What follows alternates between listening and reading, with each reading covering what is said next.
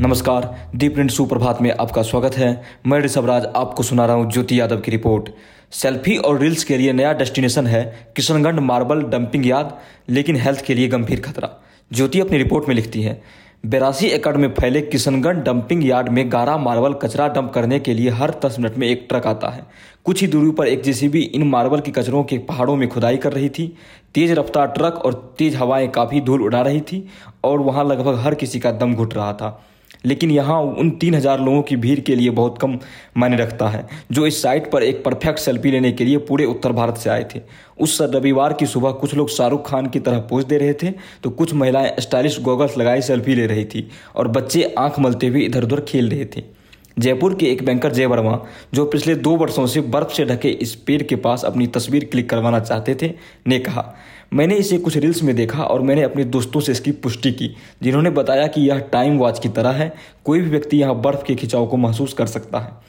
किशनगढ़ के इस नकली बर्फ की घाटी के बीच 2 वीआईपी का विशाल काफिला रुका तो भीड़ अचंभित रह गई। एक सफेद इलाके के सामने 15 वाहन कतार से खड़े थे। इस सफेद घोड़े राजा की सवारी करने के लिए एक वरिष्ठ आईपीएस अधिकारी अपने वाहन से उतरे और उनके सिपाही फोटो और वीडियो लेने के लिए उनके पीछे दौड़ पड़े। एक और वीआईपी, एक मंत्री और एक पार्टी के दर्जनों लोग इस नकली झील के किनारे सेल्फी लेने के लिए खड़े हो गए। उड़ने वाले ड्रोन, इंस्टाग्राम इन्फ्लुएंसर, पर्यटकों और स्थानीय लोग, हर किसी ने जितनी हो सकी उतनी तस्वीरें लेने की कोशिश की। एशिया के सबसे बड़े मार्बल उद्योग के डंपिंग यार्ड के रियल डेस्टिनेशन में बदलने की कहानी कोई अलग मामला नहीं है। ड्रोन शूट के बढ़ते क्रेज के साथ दिल्ली में प्रदूषित यमुना, पटना का असहनीय ट्रैफिक जाम और सुनसान उत्तराखंड के भूतहा गांव, हर अराजकता एक रील में बदल जाती है जिसे लाखों व्यूज मिलते हैं। दूसरा, यह फोमो की भावना पैदा करता है। जब एक फैशन ब्लॉगर आकृति राणा ने कुछ समय पहले किशनगढ़ की एक रील पोस्ट की तो लोगों ने उसके कॉमेंट सेशन में जाकर उस स्थान के बारे में कई सवाल किए और उसके बारे में जानने की जिज्ञासा प्रकट की।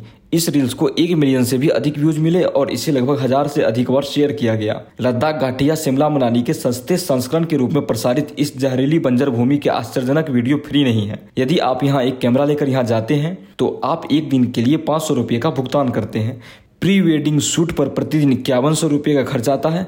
कमर्शियल शूट की कीमतें और भी अधिक हो जाती है। गाने की वीडियो शूट करने के लिए प्रतिदिन 21,000 रुपये चार्ज किए जाते हैं। किशनगढ़ मार्बल एसोसिएशन के मुख्य कार्यकारी अधिकारी SR शर्मा ने डंपिंग यार्ड तक जाने के लिए शुल्क के रूप में एकत्र किए गए पैसे से बने चमचमाते सभागार में बैठते हुए पूछा, किसने सोचा होगा कि डंपिंग यार्ड को भी राजस्व मॉडल में बदला जा सकता है। उन्होंने बड़ी उपलब्धि के साथ कहा, हम भारत के लिए एक रोल मॉडल हैं। एक्सपो किशनगढ़ मार्बल इंडस्ट्रीज की स्थापना 1980 के दशक में हुई थी।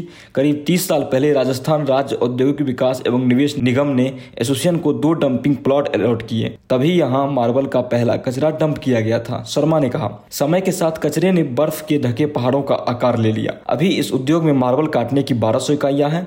यहाँ 4500 पंजीकृत व्यवसायी और 25,000 से अधिक मजदूरों को रोजगार देती है। आधिकारिक तौर पर साइट 50 किमी के दायरे में फैली है, लेकिन शर्मा ने दावा किया कि जब रीको कमर्शियल लैंड से बाहर हो गया तो व्यापारियों ने एग्रीकल्चर लैंड खरीदी और उन्हें कॉमर्शियल लैंड में परिवर्तित कर दिया। सालों तक किसी ने इस पर ध्यान नहीं दिया, लेकिन 2015 में चीजें बदल गई। उन्होंने कहा, किसी ने 2014 में अपना पहला प्री वेडिंग शूट यहाँ किया था, लेकिन जब कॉमेडियन कपिल शर्मा 2015 में अपनी पहली फिल्म किस किस को प्यार करूं के एक गाने की शूटिंग के लिए यहाँ आए तो 8000 लोगों की भीड़ ने उन्हें घेर लिया। कपिल शर्मा शूटिंग के बाद मुंबई के लिए रवाना हो गए, लेकिन डंपिंग यार्ड को पहचान मिल चुकी थी। आसपास के इलाके के लोगों को पता चला कि वे इससे पैसा कमा सकते हैं, इसलिए वे ऊंटों, घोड़ों और खाने के स्टॉलों को साइट पर लेकर आए। अजमेर और जयपुर के wedding photographer pre wedding shoot के लिए कपल्स आने लगे। कुछ पंजाबी और राजस्थानी संगीत कंपनियां भी सफेद पहाड़ों के दृश्य लेने यहाँ आई। साथ ही कई बड़ी फिल्मी हस्तियां भी आने लगी।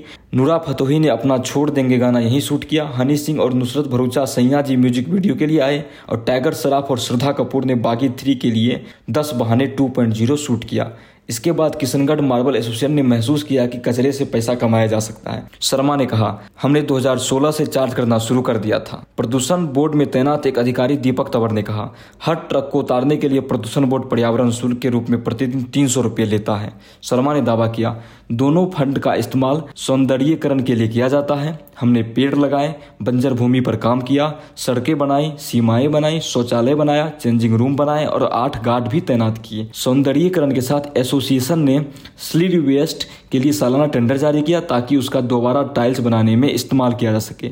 डंपिंग यार्ड में आने वाले प्रत्येक 10 ट्रकों में से एक ट्रक गारा कचरे के साथ गुजरात के मोरबी के लिए रवाना होता है। एसोसिएशन ने यह भी दावा किया कि उन्होंने एक अस्पताल भी बनाया है। 2 साल पहले 23 वर्षीय केशव को एहसास हुआ कि वह डंप यार्ड में अपनी रोजी रोटी कमा सकता है। अपने 5 चचेरे भाइयों के साथ 8 घोड़े को लेकर उन्होंने सुबह 8 बजे से सूर्यास्त तक साइट पर काम करना शुरू किया। केशव ने कहा, जो हर दिन 1000 रुपये तक कमा लेते हैं। राजा, बादल और शेरा हैं जो हमसे ज्यादातर काम करवाते हैं, लेकिन तमाम ग्लैमर, शोहरत और रोजगार के पीछे एक और कहानी है। मार्बल का चमकीला टुकड़ा बनाने में 30 से 35% कचरा निकलता है।